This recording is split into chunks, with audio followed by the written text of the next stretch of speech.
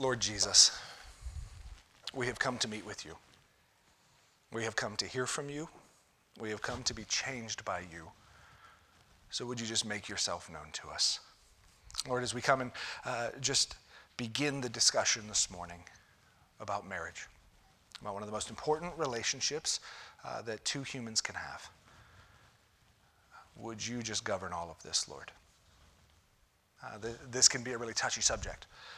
There's a lot of different views. There's a lot of different history that people have. Lord, my desire is for your people to meet with their Father. That's all.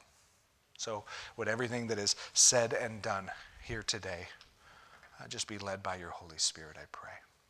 In Jesus' name, amen.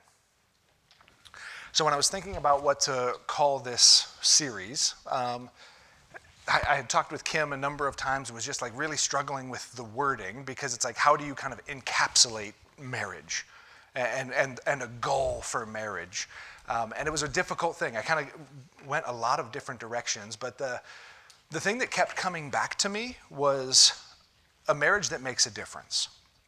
Because as I was looking at the scriptures and I was looking at why God created marriage and the teachings on marriage, like there is this impetus behind marriage. There is this deep purpose that God has for marriage. Marriage is one of the first things that God created when he created the universe. Like, you get that, right? There is a huge purpose behind it. And I think so many times we think like, oh yeah, it's just marriage. Like, oh, I should try harder, or oh, it's making me miserable sometimes. But like, I believe that God has created marriage because he wants to transform the world through it. I believe that marriage is meant to be one of the most transforming powers that God has given us. And if it seems like I'm overspeaking a little bit or overstating my case, stick with me here. But I also want to give a little pause, because I understand that not everyone in here is married. There's a lot of different marital statuses around, from single to divorced to children that are in here with us. And so I want to point out, while we're going to be focusing in on marriage, and marriage is going to be kind of the main vehicle for the discussions that we have, a lot of the principles here, actually most of the principles, apply to any relationship that we have. There's things when we talk about communication and understanding and some of this kind of stuff, it applies to every relationship. So if you are not married, don't check out on me.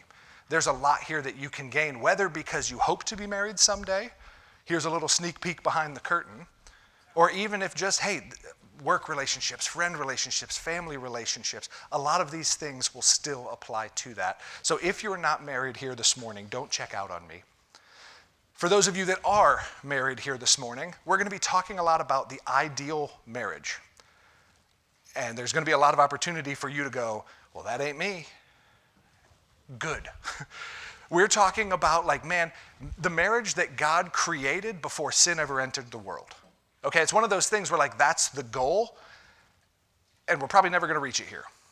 But it's what we're to strive after. And so as we're describing these things and as we're talking, I want you to hear two things. First of all, I have not reached it. They always say you can't lead people where you haven't been. And I believe that's true, but I have not been in the perfect marriage. And it's not my wife's fault. You have no idea, Stephen. So I don't want you at any point in time to hear me standing up here going, I have this figured out. And nope. It's one beggar trying to show another beggar where to find a piece of bread. Here's some things that I have learned, most of them the hard way, and I have not perfected them, and I am not great at them, but here's some principles that God has shown me through people much wiser than myself, and I simply want to share them with you. So if you're hearing these and you become aware that, like, I'm pretty bad at that. Boy, that's not natural for me. I know that I should be doing that, but I keep falling short. Know, first of all, that you're in good company. It's okay. Also, as we focus on marriage, I'm aware that there are those in the room who have been divorced in the past, where marriage didn't end up the way that we thought that it would or should. And I want you to know that I have been praying against guilt for you all week. I have been praying for the Lord to set a guard over my mouth so that I don't accidentally say something that causes a wound that the Lord didn't mean to cause. He may bring conviction, Conviction is that sweet time where the Lord comes and goes, hey, we need to deal with this, but it's always with an arm around you for your good. The enemy wants to throw guilt and go, oh, you blew it. You're unforgivable, you're damaged goods, and we just feel shame over it. If you begin to feel that, know that it's of the enemy, and you can pray against it as well. You can rebuke the enemy, and you can say, that is not from the Lord, get out of here. The scripture says that when we rebuke the enemy, he has to flee.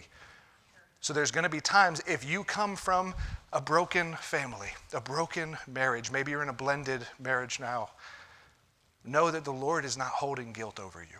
Nothing that I say here is intended to bring guilt, because guilt is of the enemy. Does that make sense, church? So listen, if you're in here this morning and this is your first marriage and things are going pretty good, pay attention, but also pray for the others around. Because there's a lot of people that even just that word, even someone standing up on a stage with a Bible open before them and saying the word marriage triggers some things. My goal, my hope, my prayer is that God builds us up. He's not looking at your past and going, what am I going to do with that? He's looking at you where you are and going, how do I help move you forward? Does that make sense? Two of you. Great. Yes, it does. Thank you. Okay. So back to my premise. I believe that God created marriage to transform the world. Let's look in the beginning, Genesis chapter 1. We know that it starts in the beginning. God created the heavens and the earth, and so there's this creating like the universe and forming the world and separating the water from the land and creating animals, creating man, and it's this beautiful, honestly hard to believe story of God just literally speaking the world into existence. And so he creates man, and listen to what he says about it.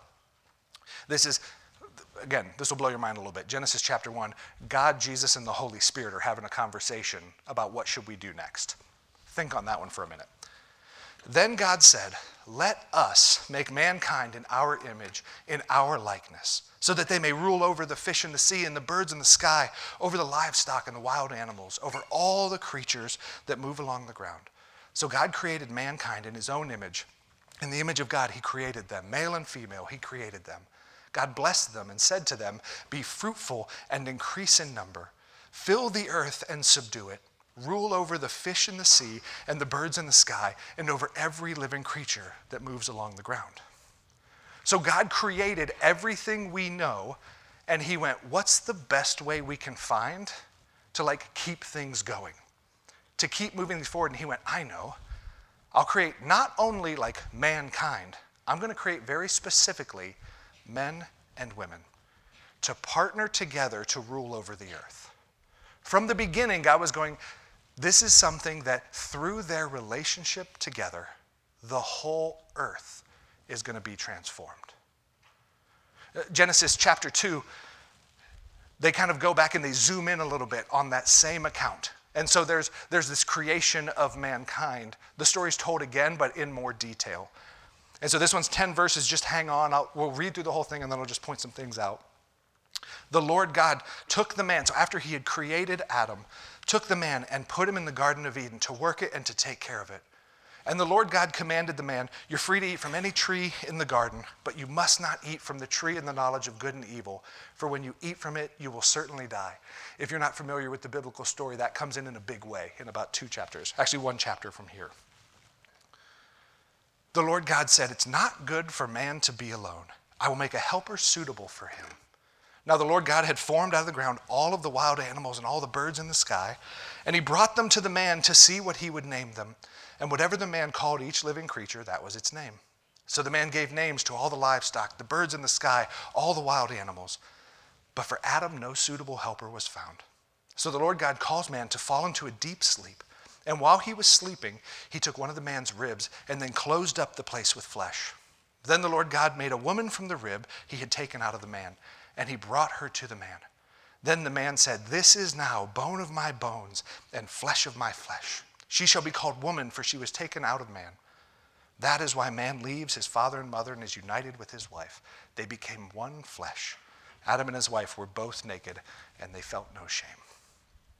Okay, so God going, I have the biggest task I've ever given anyone that's not me.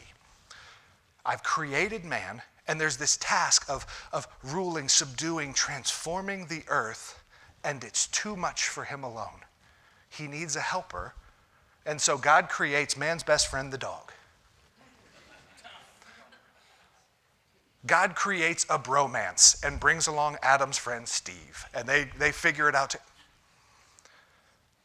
God said, I know the perfect partner for Adam, and it's to be his wife. They're to become one flesh, inseparable. They were naked, they felt no shame. Like they had this intimacy and this depth of relationship that had never been seen before, and honestly, we've never really gotten right since. And it was meant, this relationship was meant to transform the world. I believe that is still true today. One of the greatest catalysts to transform our community is deep, healthy marriages. And again, it sounds like really like it's just a marriage. Can a marriage really transform a community? As we start to look at how culture has broken down over the last 50, 100 years, what is one of the things that is always pointed to? The data points to it, like people sit and just talk about it all the time. They go, well, our culture is breaking down. What is something they always point to? Look at the divorce rates. Look at the number of broken homes. Look at the number of children being raised by grandparents. Like, it all revolves around the family. And yeah, there's some socioeconomic stuff and all of that, but one thing that is a part of every single conversation, look at the number of kids growing up without fathers. It's always pointed to as the family has broke down, culture has gone with it. If it is one of the greatest destructive forces in our world, then don't you think maybe it's meant to be one of the greatest forces for good the world has ever seen? We sometimes look at it and we go, yeah, but it's just marriage. Like, it's just one marriage.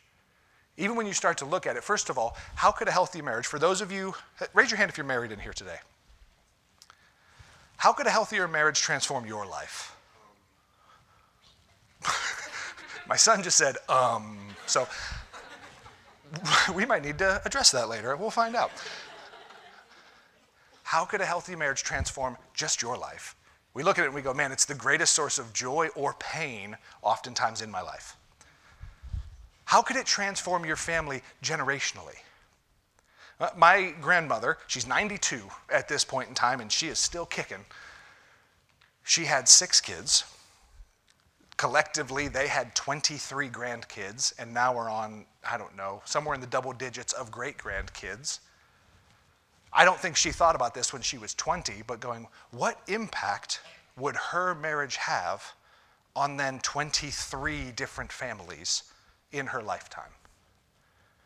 The opportunity to begin to transform a community over generations. But also think about how it could transform your neighborhood. If people saw marriage as it was really meant to be, it would catch them off guard. We've had conversations where people have kind of gone, what is that? Why do you guys love each other like that? It seems like it should be so normal, but in such a broken world, especially when it comes to family, those points of light shine even brighter. When people see a healthy, committed marriage, something in them goes, what's going on there? I have questions. One of the greatest evangelistic tools that we have is to invite people into our home. Why? Not just because we want them to see our cool stuff, but because when they see the way that we love each other, they better have questions. We should have the kind of marriages that demand answers from people. What is this? What's going on here? How come you didn't react like this or respond like that? People expect to see darkness, and when they see light, it should be almost jarring at times. Our marriages are meant to be one of the most transforming relationships we have. And again, as I say this, I am incredibly aware of my own flaws. I don't ever want you to hear that I'm standing up here going, I have marriage figured out. Just make your marriage like my marriage. Make your marriage like I hope my marriage one day will be. Some of you I'm looking at and I'm going, I hope my marriage is like yours one day. But even you're going to go, we're making it up as we go. We still have so much further to go. I just never want anyone to hear like, I've got it figured out. Just do what I do. But I think that there are some principles that we can grab a hold of that help us to get traction in the kind of marriage that makes a difference in our world. So I believe this, if we're going to have those kinds of marriages, if we're going to have marriages that make a difference in our community, in our world, generationally, we have to grow in 5 foundational areas. There's 5 kind of foundational pieces that if we will begin to grow in these areas, we'll see not only our marriages improve. And does that mean that they're going to be perfect and easy from that point on? No. But we will see them grow. They'll become more fulfilling. We're going to talk about what they're supposed to become here in a minute.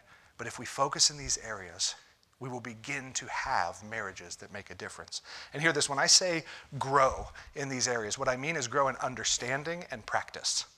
I'm not just going to tell you, hey, do these things and everything will be fine. The first thing that has to change is the way that we view marriage, the way that we view ourselves and our spouse. We have to grow in our understanding, and that will then change the way that we act. Does that make sense? So here's the 5 foundational areas. I've held you guys in suspense long enough. Nope. That first one's not meant to be prayer. That's a typo by me. Go ahead and put that up there. The first one, like what we're going to talk about today is expectations. I don't know why I typed prayer. Maybe I should change it, and we should just talk about that. Expectations, roles, conflict, finances, and intimacy. The expectations that we have for ourselves and for our spouse, they determine everything in marriage. The roles, the way that we come together, the way that we see ourselves locking arms and partnering with our spouse can be transformative. And if we get it wrong, can be so destructive. How we handle conflict. Has anyone in here reached the point in their marriage where they just don't ever have conflict anymore? I don't see any. Put your hand down. I noticed only one of you raised your hand there. There might be some conflict to deal with later. The way that we go about handling conflict is transformative to our relationships. Our finances and intimacy. Intimacy is code. I think you guys know what intimacy stands for, right? Wink. Okay? So, wives, you may have dragged your husbands out of bed this Sunday. Week 5, husbands, get your wives here. No, I'm teasing you. I'm half teasing you. If we focus, if we grow in our understanding, and that begins to change the way that we practice in these 5 areas, you will see, I don't give many guarantees, but you will see health in your marriage grow. You will see your relationship deepen because of the conversations that you'll have, because of the unity that you find yourselves moving forward with. And you will begin to see the effects your marriage can have on the community all around you. So let's look at growing in expectations. Hey, they fixed it. Thank you, guys.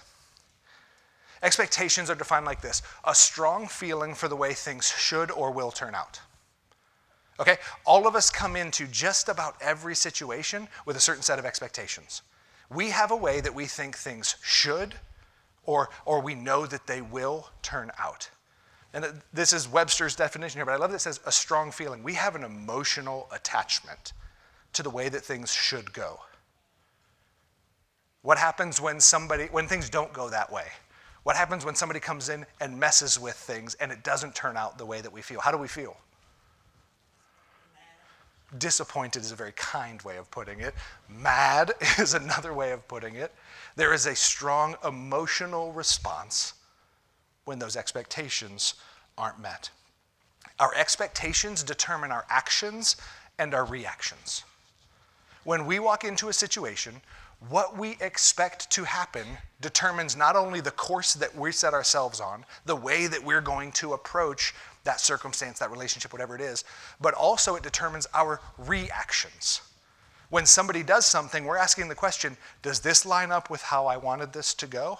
If not, they get a negative reaction. If so, they probably get a positive one.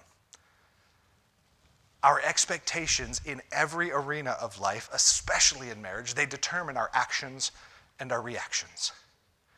You ever had that situation that you kind of keep running into with your spouse and you keep going, why do they keep reacting this way? Thank you. Oh, these lights are bright. I can't see many faces. When it's quiet, I'm just like, they all left. We've had that. Why do they keep reacting this way? Because they expect things to go a different way. And you keep getting in their way. Why do I keep reacting that way? You ever had that where you just blow up on somebody and even you step back and go, whoa, where did that come from? I expected things to go very differently and this person got in the way. Our expectations, they're the most foundational thing that I can point out to you in relationship. Everything else we're going to talk to over the next 4 weeks and any conversations we could have beyond that, our expectations are foundational to those things.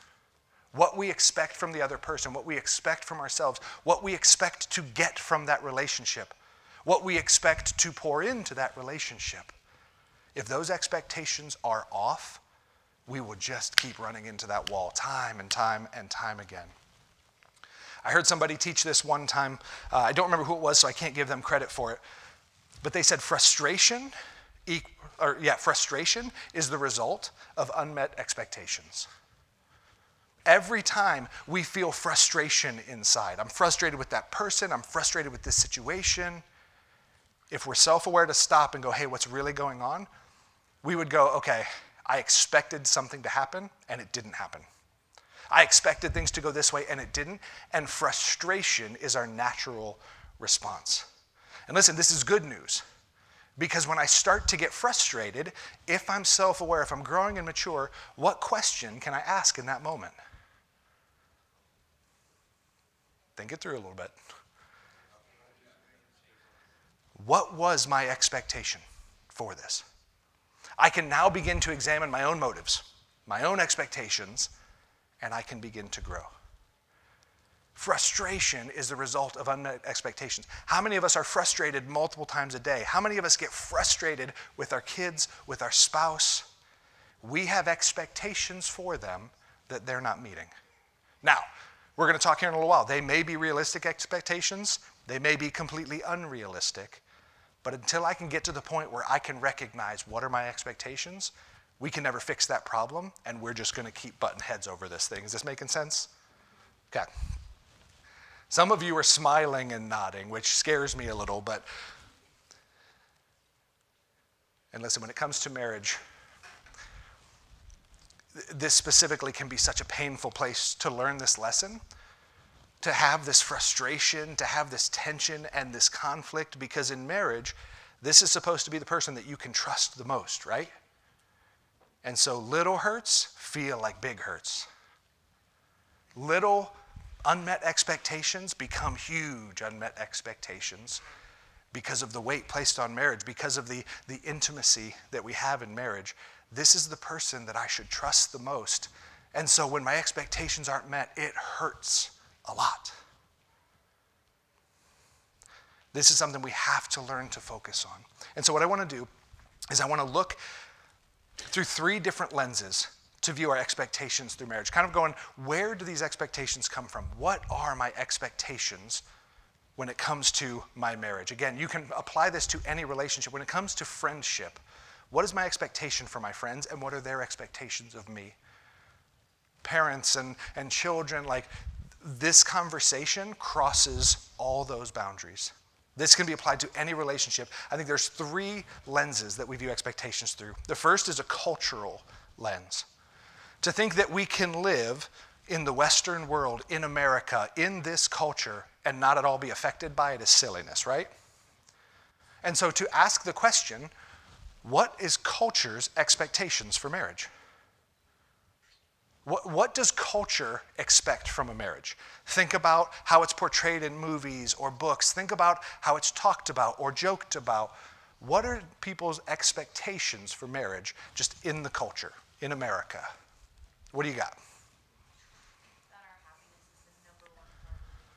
Okay, our happiness is the number one priority. Yeah, how many stories end with happily ever after? Listen, when I do when I do premarital counseling with people, day one is going, have you ever heard happily ever after? Forget it. A ton of work ever after, okay? Truly. If you're in here and you're not married and you're going, whoa, he makes it sound kind of scary, good. The first thing I do in premarital counseling is I tell them, I'm going to try to scare you out of marriage. If you still want to get married by the end of this, maybe there's something there. Because marriage is a lot of work. But what we're sold in, again, movies and all this stuff is happily ever after. Once they made it to marriage, the credits roll most of the time, right? It's either that or it's one of those sad dramas about divorce where you watch it at the end and they split up and everyone's miserable and the credits roll and you're like, why did I watch that? Most of the stories lead to a happily ever after. That is not reality. If you've been married since yesterday, you already know. I try to prepare people like, look, on your honeymoon, you're going to fight. And they're like, no, we're going to be so happy. And then they come back and they're like, yeah, we had a big one, like day 2. And it's like, our culture pushes happily ever after. Why is that so dangerous? It's a very unrealistic expectation. It's an impossible expectation. Who does that expectation put the weight on? The other person. What we're saying there in happily ever after is this person is going to make me happy forever. That is a ton of weight to put on another human being, another prideful, sinful, flawed human being to go, you better be perfect. Sure. I'm going to make them happy for the rest of their life. And then Right. if they're disruptive one day, you're like, whoa. My expectation was that you'd be happy with me every day. Like, it is a horrible cycle. Listen to me. No human being will make you happy for the rest of your life. It is an impossible task. It's a fool's errand to try, but it's what we're sold every time. Like, I hate romantic comedies. Any of you that know me well at all know that I hate them passionately. I think it's just a movie watching people with poor communication skills. The whole time I'm just going, if you would just talk to each other. But they're always trying to trick each other. And I'm like, oh my goodness, just talk to each other. But what it's always pushing is, because if we can get this person to fall in love with me, then I'll be happy. And it's a movie. The credits roll and the actors go home. It is not realistic. What else? What other expectations does culture have for marriage?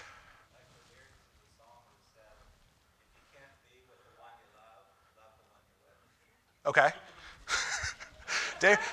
David, I could go a lot of directions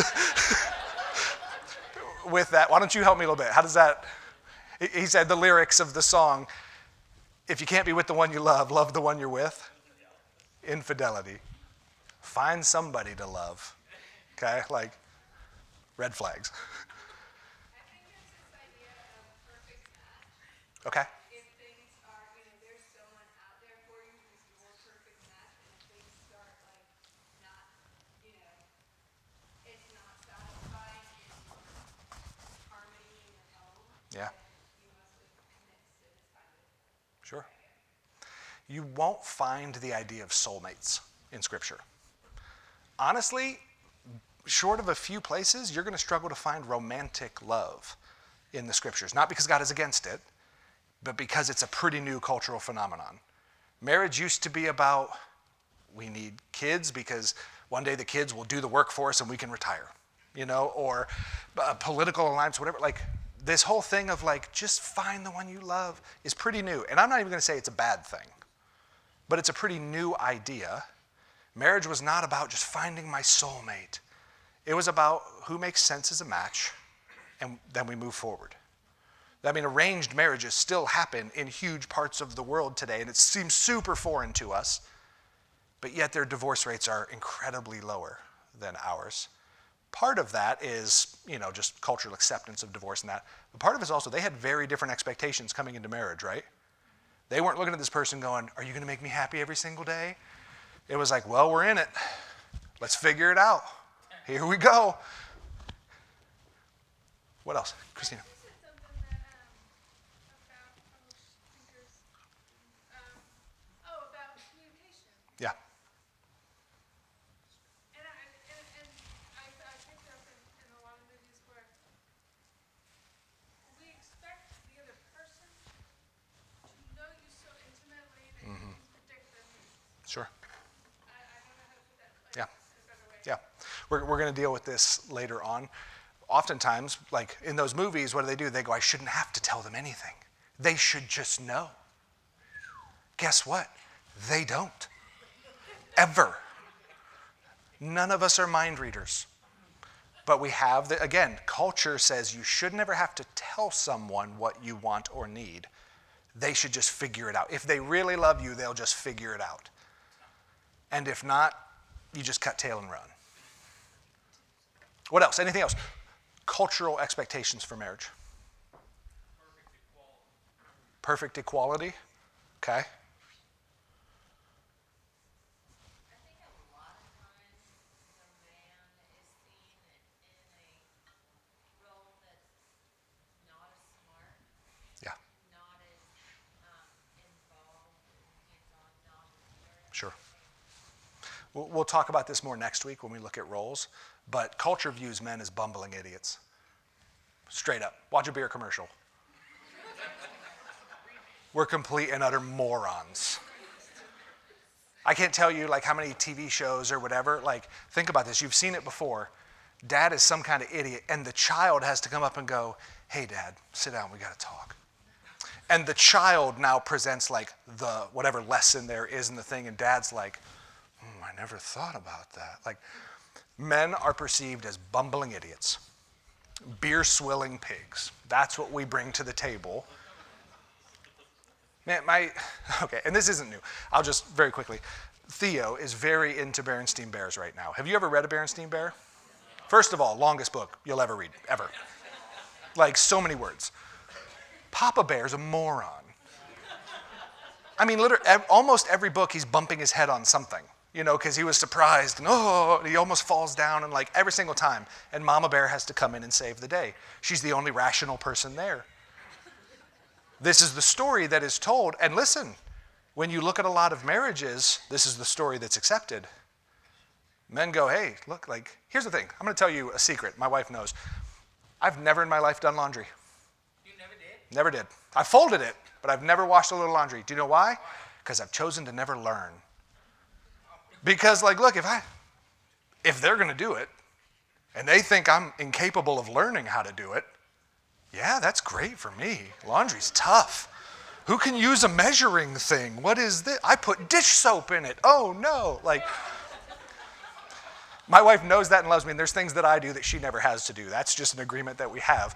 But I've never learned how because, and culturally, like, there's a lot of guys that are like, yeah, obviously, like, she does that because I'm too dumb. Can't figure it, can't be trusted with it. Well, I guess it kind of comes to you. Yeah, so if you ever get around me and I don't smell so great, she's hip to it, okay? She's figured it out. I think one of the things that culturally we see is marriage is both optional and temporary. In fact, it used to be where like, hey, if two people weren't married, like it was fine, but we kind of just didn't talk about it. It's celebrated now. People are going, look, marriage is this man-made thing, so we're together, we love each other, we're monogamous. Who needs marriage? And people go, good for you. And it's become this celebrated thing. It's optional. It's just a piece of paper. What changes? It's temporary. Well, I'll tell you what, if you're not happy, time to upgrade. Like anything else. If your car stops making you happy, you buy a new one. It's just that simple. If your spouse like gets wore out like a pair of shoes, trade them in.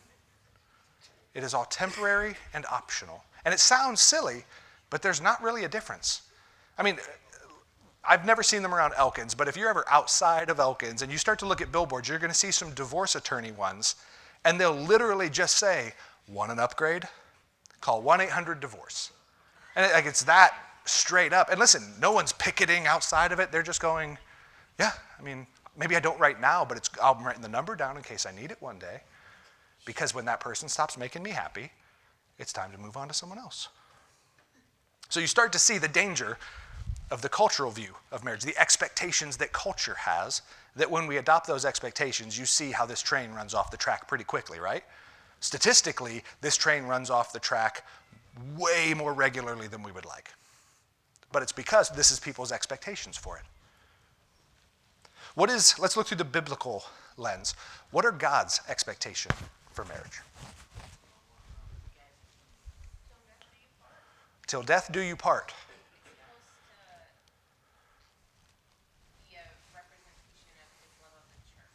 Okay, I'm going to slow things down. These are two different things that I want to talk about. Till death do us part. God's view for marriage is that you're making a vow that's forever, right?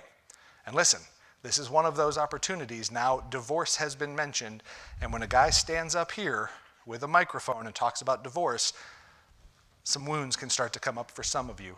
Like, this is not a time to attack. I'm in no way going to say, like, and if you've ever been divorced, like, oh, you blew it and God's done with you. Like, never, ever. He's a redeemer. He brings life from death. Okay? Like, so please, if me talking about divorce starts to trigger you a little bit, know that my heart is never to condemn. God's heart is not to condemn you in this. But God desires marriage to be a forever thing. The two become one flesh.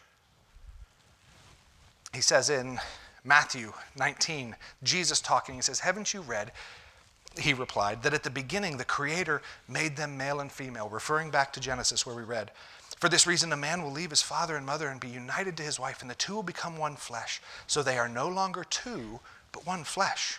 Therefore, what God has joined together, let no one separate. God's view, his expectation, is that marriage is a forever thing. What God has joined together through marriage, let no man separate. Think of how destructive it is to take something, myself, for instance, that is one flesh and divide it into two. How well am I going to do after that surgery?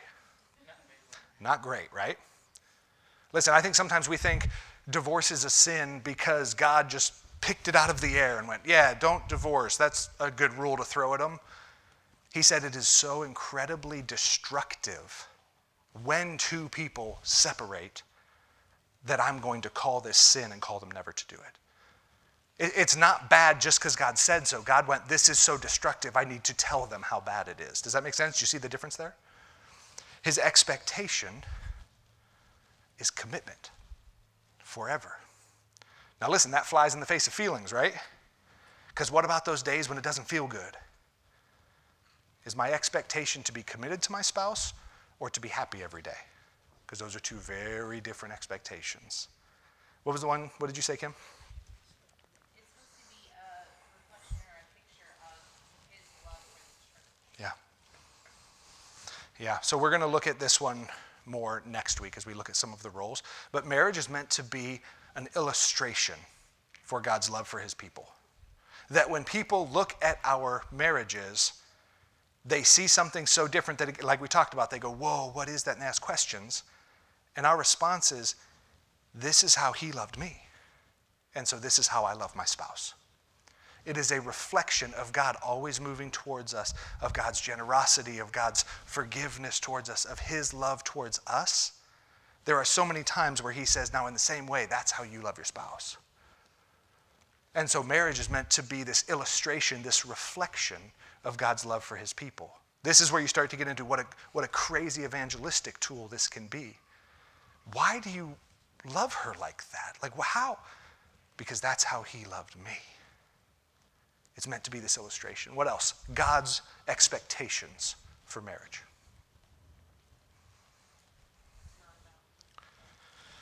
It's not about me. What do you mean by that? I agree. What do you mean? A lot. Uh-huh. Okay. Okay. Here's a very important truth. Like this is one that if we can begin to really grab hold of and let deepen in our hearts, we'll see some things change. Marriage has nothing to do with your happiness, and it was never meant to. God created marriage for your holiness. because he wanted you to become more like him. And marriage is the greatest opportunity, the greatest refining tool that God has ever created. We've all heard this before. Somebody says, oh, I was praying for patience the other day. And we go, whoa, be careful. Don't ever pray for something like that. Because we know something. When you pray for patience, is God just going to download a bunch of patience into you and life is easy? When you pray for patience, he's going to give you plenty of opportunities to be patient, right? Marriage is that everyday opportunity to become like Jesus. And that was his point in it. Now listen to me. I'm not trying to make marriage seem like some drudgery that, oh, man, the ball and chain, and once you lock it on, there's no escape. Like, it is the most fulfilling, joy-filled relationship a person could have. That is what it's meant to be. Now, listen, that can be different from happiness at times. But it's fulfilling and joy-filled because through it, we become more like Jesus.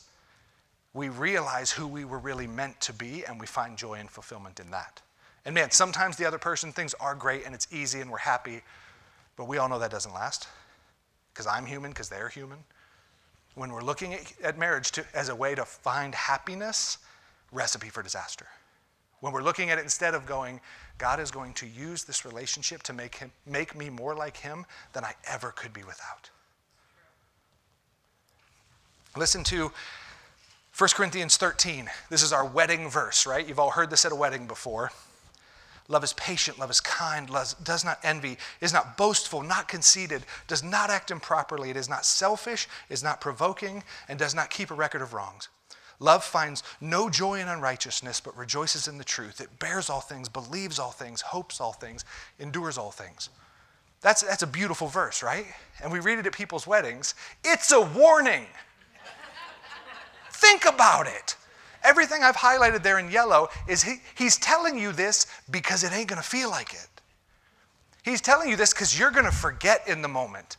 And you're going to have to go, oh, that's right, love is patient, because I'm not. Love is kind, because, man, the claws were coming out there, and I needed reminded of it. It's ugly, but let's talk about it. Like, in our marriage, we boast. We are conceited. We act improperly. We are selfish, provoked to anger. We keep a record of wrongs. You ever had the conversation that starts with, well, last month you said you'd never do it again? The reason that Paul wrote this, and listen, this is not about marriage, though it certainly applies there. This was Paul talking to just people in general and going, we're called to love each other. But this is him going, listen, and it's going to be real, real hard. Love endures all things.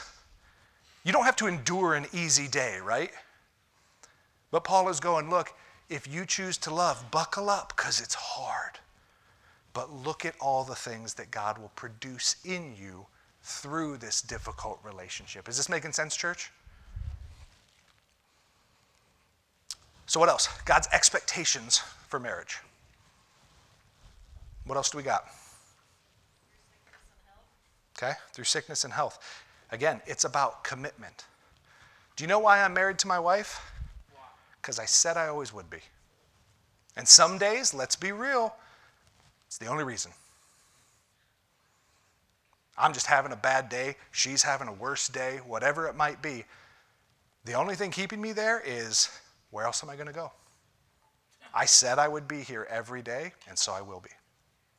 Without that kind of commitment, sickness and health, death do us part, they're doomed to fail. Because again, they become optional. They become until I don't like it that much, and then I'm out. And I do think that that's why it is less pressure. Like we have to somehow keep those butterflies in our guts alive for 48.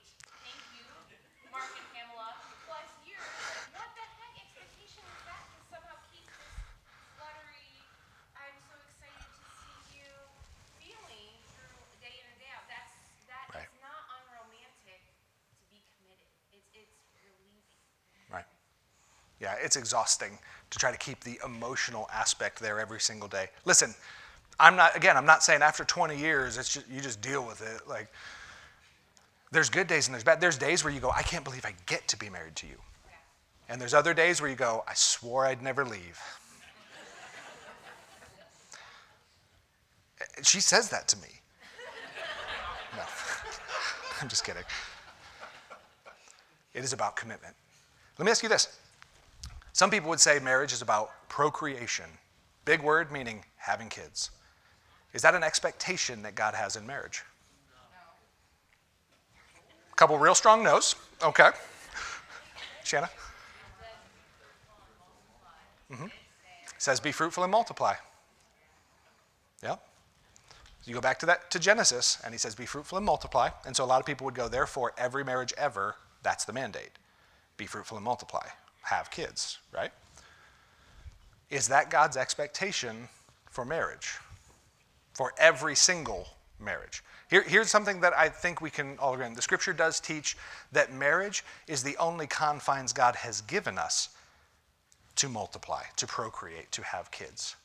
He says it's meant to happen in a marriage relationship between a man and a woman. This is where the family is meant to grow. Is it a command? Is it an expectation from God that therefore every marriage has kids? There's other ways to be fruitful. No. Okay? And, you know, if you look at everybody's biology, not everyone Can? will either to give birth or to Yeah. create life. Yeah. Okay. So, and it's, you know, I mean, like, last week I talked about how, you know, Patrick was seeing me as a mother. Right. I didn't give birth to him, but his mother died. Right. And God has put me in our lives to fill a role. Yeah. So some people are not physically capable. That's a reality that we have, and let's be honest, who's to blame for that? Like, could God fix it like that? Could God have made them fully capable from the, yeah, that's something that God has allowed, whether he caused it or not, that is something that God has allowed. And so, okay, there's at least a caveat for some people just are physically incapable of procreating, of having kids in their relationship. So are those people letting God down? I hope we would all say no. Savannah, you had a hand up. Is that where you were going or somewhere different? I was curious, not that if it's not in the New Testament counts, but is Sure. there anything, I'm trying to remember if there's anything in the New Testament about, like, having children. There's rules about how to be with your children. Sure. Which is interesting because there are specific things about marriage in the New Testament, but I was just trying to think if there were any, Yeah. because I can't remember any. Not that I'm aware of.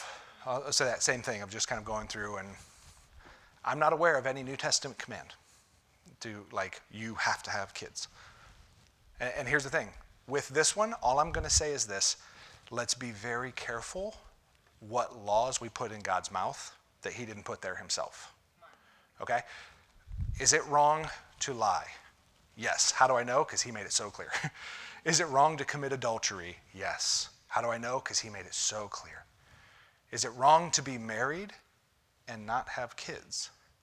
I'm going to be real careful what I choose to put in his mouth. Okay? That's not something that he did not tell us, my expectation.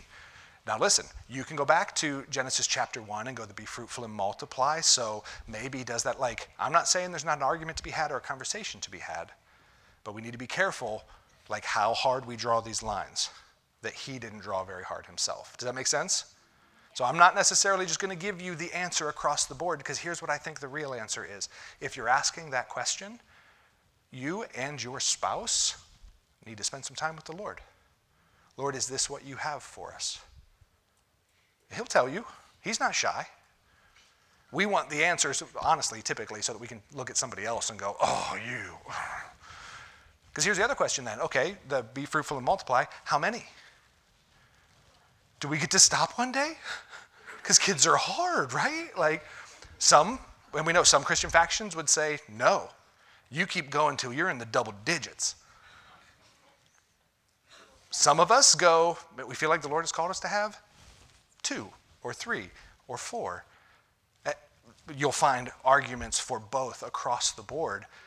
Again, we got to be very careful where we draw lines. Go ahead. And it also calls us to love on the orphans, and that's not for everybody either.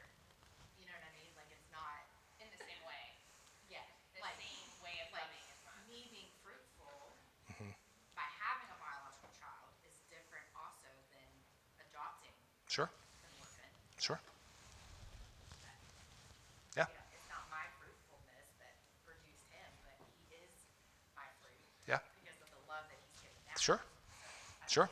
when you start to look into adoption and everything, I've heard it once said, and again, I don't want to draw hard lines here. I'm not saying, I'm quoting someone else, I'm not saying that everyone is called to adopt, but I can't think of a single person that wouldn't be. Now, does that mean that God is calling everyone there? No, but we also go, unless God hits you over the head with it, don't touch orphans.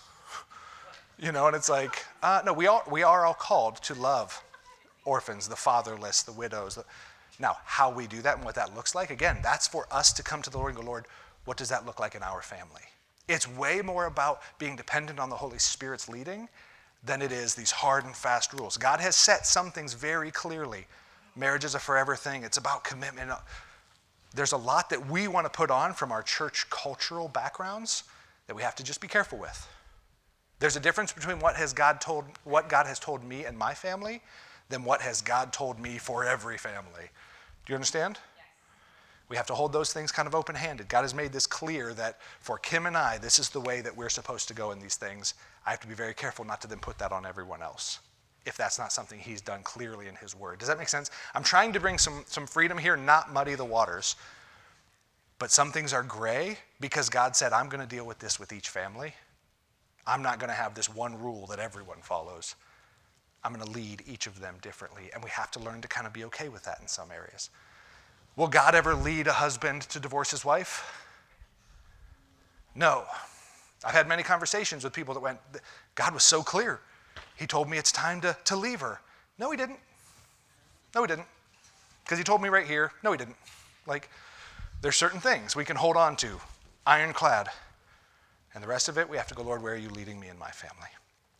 Okay, so let's look at our personal lens now. That is how culture influences our view of marriage. That is how the scripture influences our view of marriage.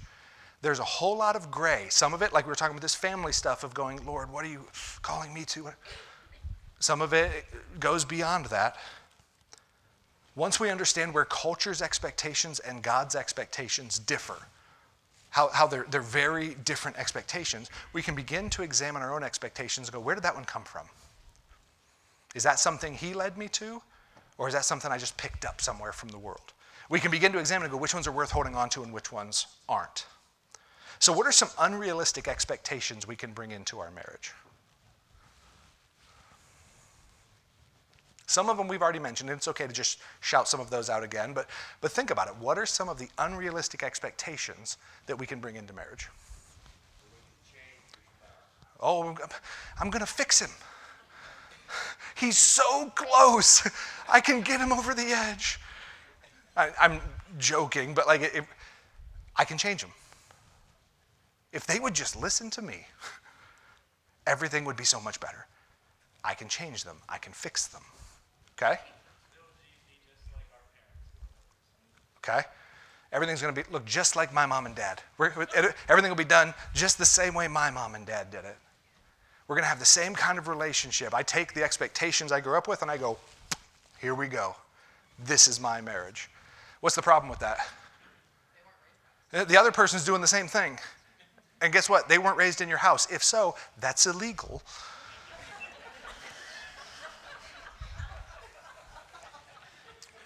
What are some unrealistic expectations we bring into marriage? I think also that we will not change, they will not. Okay. When we start, Yeah. I think we're going to have the same goals, the same interests, everything. Yeah. We came into marriage and we talked about some things and we okay, we're on the same page. Now those are set in stone and they will never ever change. Unrealistic. Our expectations are going to change and grow and develop as we change and grow and develop, and there has to be some room for that. Some can be like the opposite. So usually like talking about probably came from healthier families. Yeah. But those people that come from or have been in broken families Yep. might come into a marriage like this isn't gonna work or Sure. this person will hurt me. Sure. Like, there's no way to avoid it. Sure. Some people come in, like she's saying, they come from a broken family. They come from potentially even an abusive family. And they come in with the expectation of this person is going to hurt me. It's just a matter of when. This person is going to leave me. It's just a matter of when. This person is going to tell me what to wear, what to eat, when to, and that's the expectation. when they come in. Again, unrealistic, unhealthy, but many people enter marriages with those kind of expectations as well. Miss Kitty, are you suggesting to me that you and Mr. David, no. She said the expectation that those romantic fires are always going to be there, and your first kid changes things. And listen, like Kim said, that they're going to be the same. There should be an expectation that, like, I'm going to love this person's going to love me. We just need to redefine what love actually is. We're going to look at that more next week. The realistic expectation is that our love is going to grow and change. And sometimes it's going to be, man, we just can't keep our hands off each other. I can't wait to see him again. And other times it's going to be like, yeah, that's why the couch has two separate ends. You stay over there, I'm good over here, we're fine.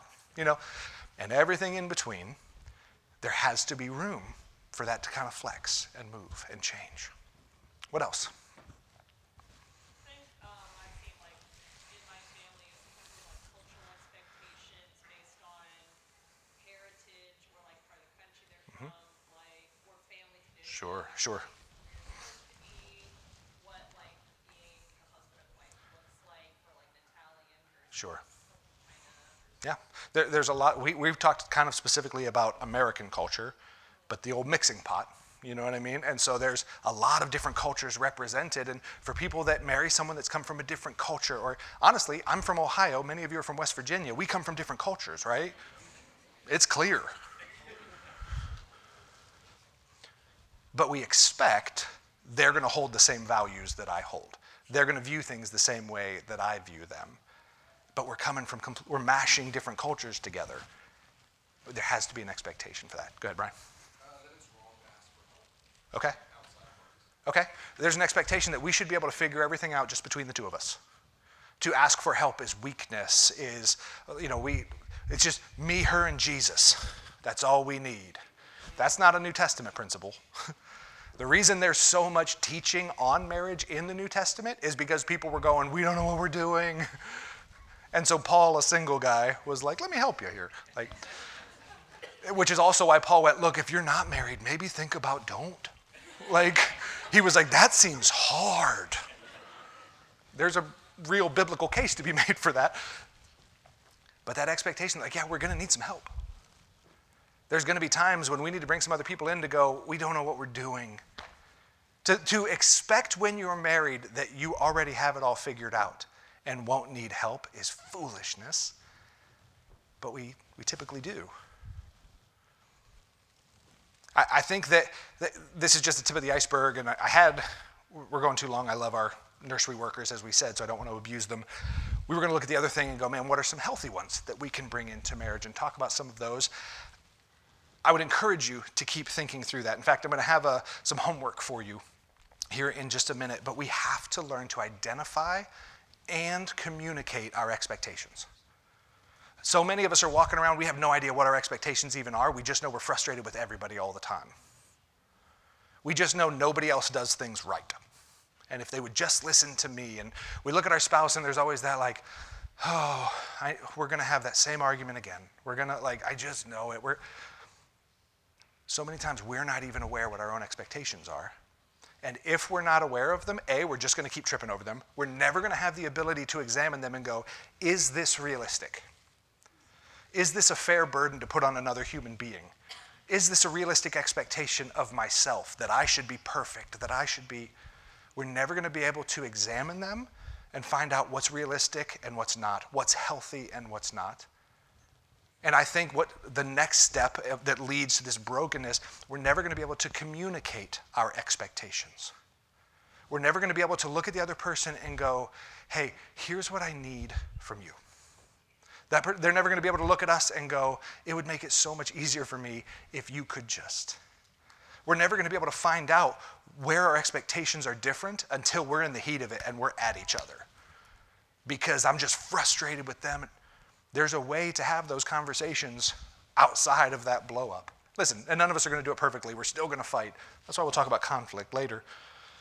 But we have to get to that point where I not only know and understand my expectations, I can examine them, and now I can share them with this person that is in the most important, most intimate relationship this world has ever seen with me, so that we can begin to lock arms and move forward together.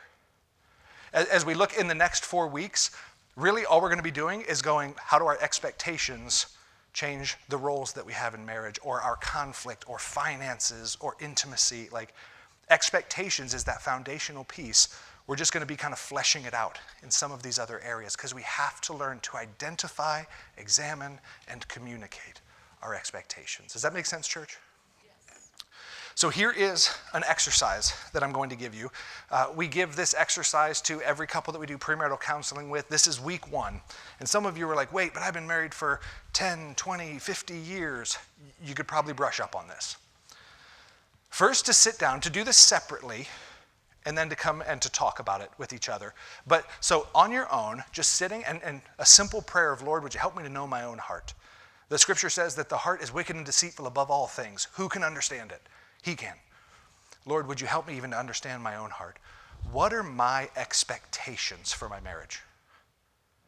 What are the things that I expect from my spouse, and what are the things that I expect from myself? And listen, here's a couple questions that might help you get to the bottom of that. What makes me feel loved and valued when they do this? When this happens, when I'm in this kind of situation, whatever it might be, what fills my tank? What makes me feel loved and valued?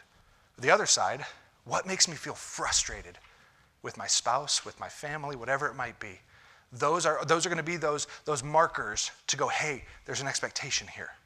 When it gets met, you feel great. When it doesn't get met, you feel frustrated. So just kind of 2 questions to help you begin to flesh out, what are the expectations that I bring into marriage? Expectations spiritually, the kind of relationship that we should have on a deep level spiritually, and who's leading and who's doing what. Practically, listen, most people don't think about this. What are your expectations for who does the dishes? For who does the laundry, as we talked about already?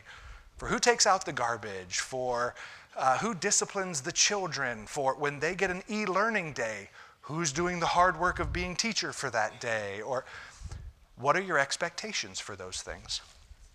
For kids and family, do we want to have kids? Do we not? How many? What's it look like? Like, what are my expectations? And listen, this is the time to get them all out, unrealistic or not.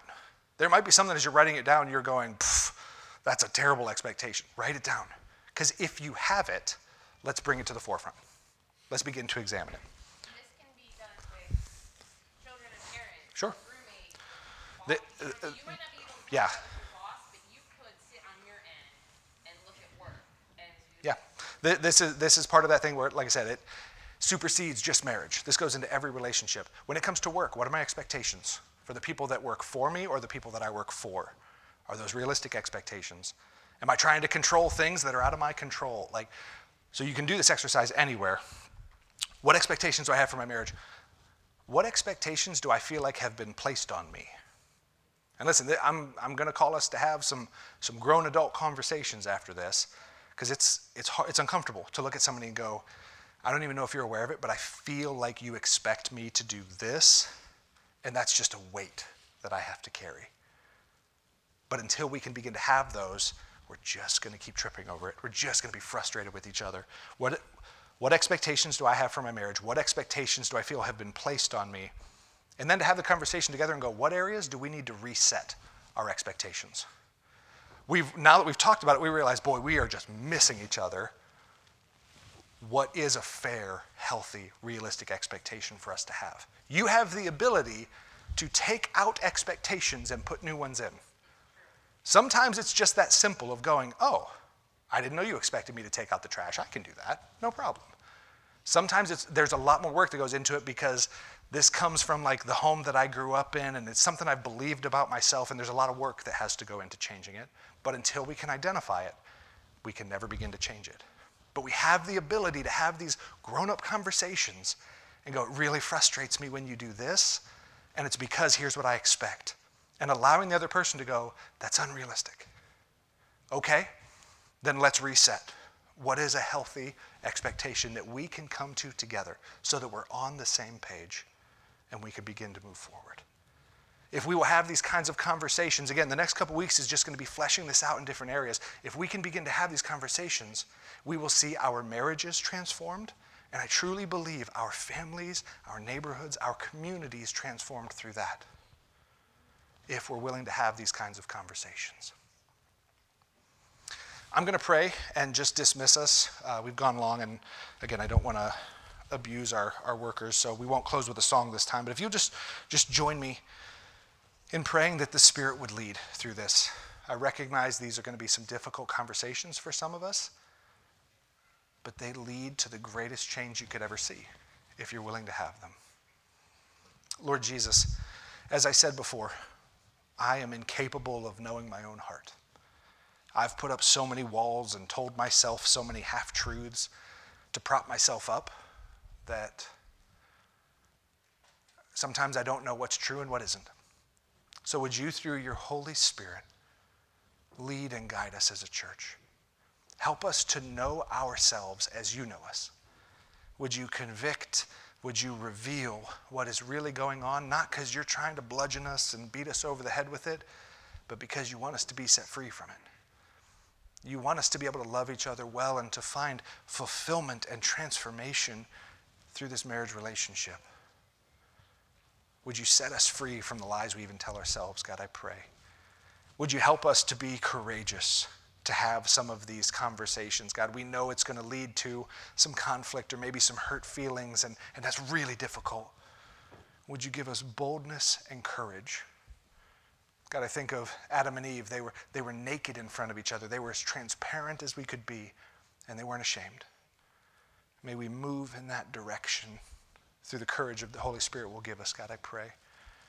And may we begin to just truly address some of these issues that we've known are there and we've just never given voice to, or we're just realizing for the first time, so that we can become the people that you've called us to be with the marriages that you've called us to, God, I pray.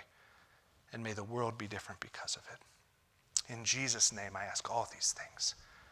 Amen.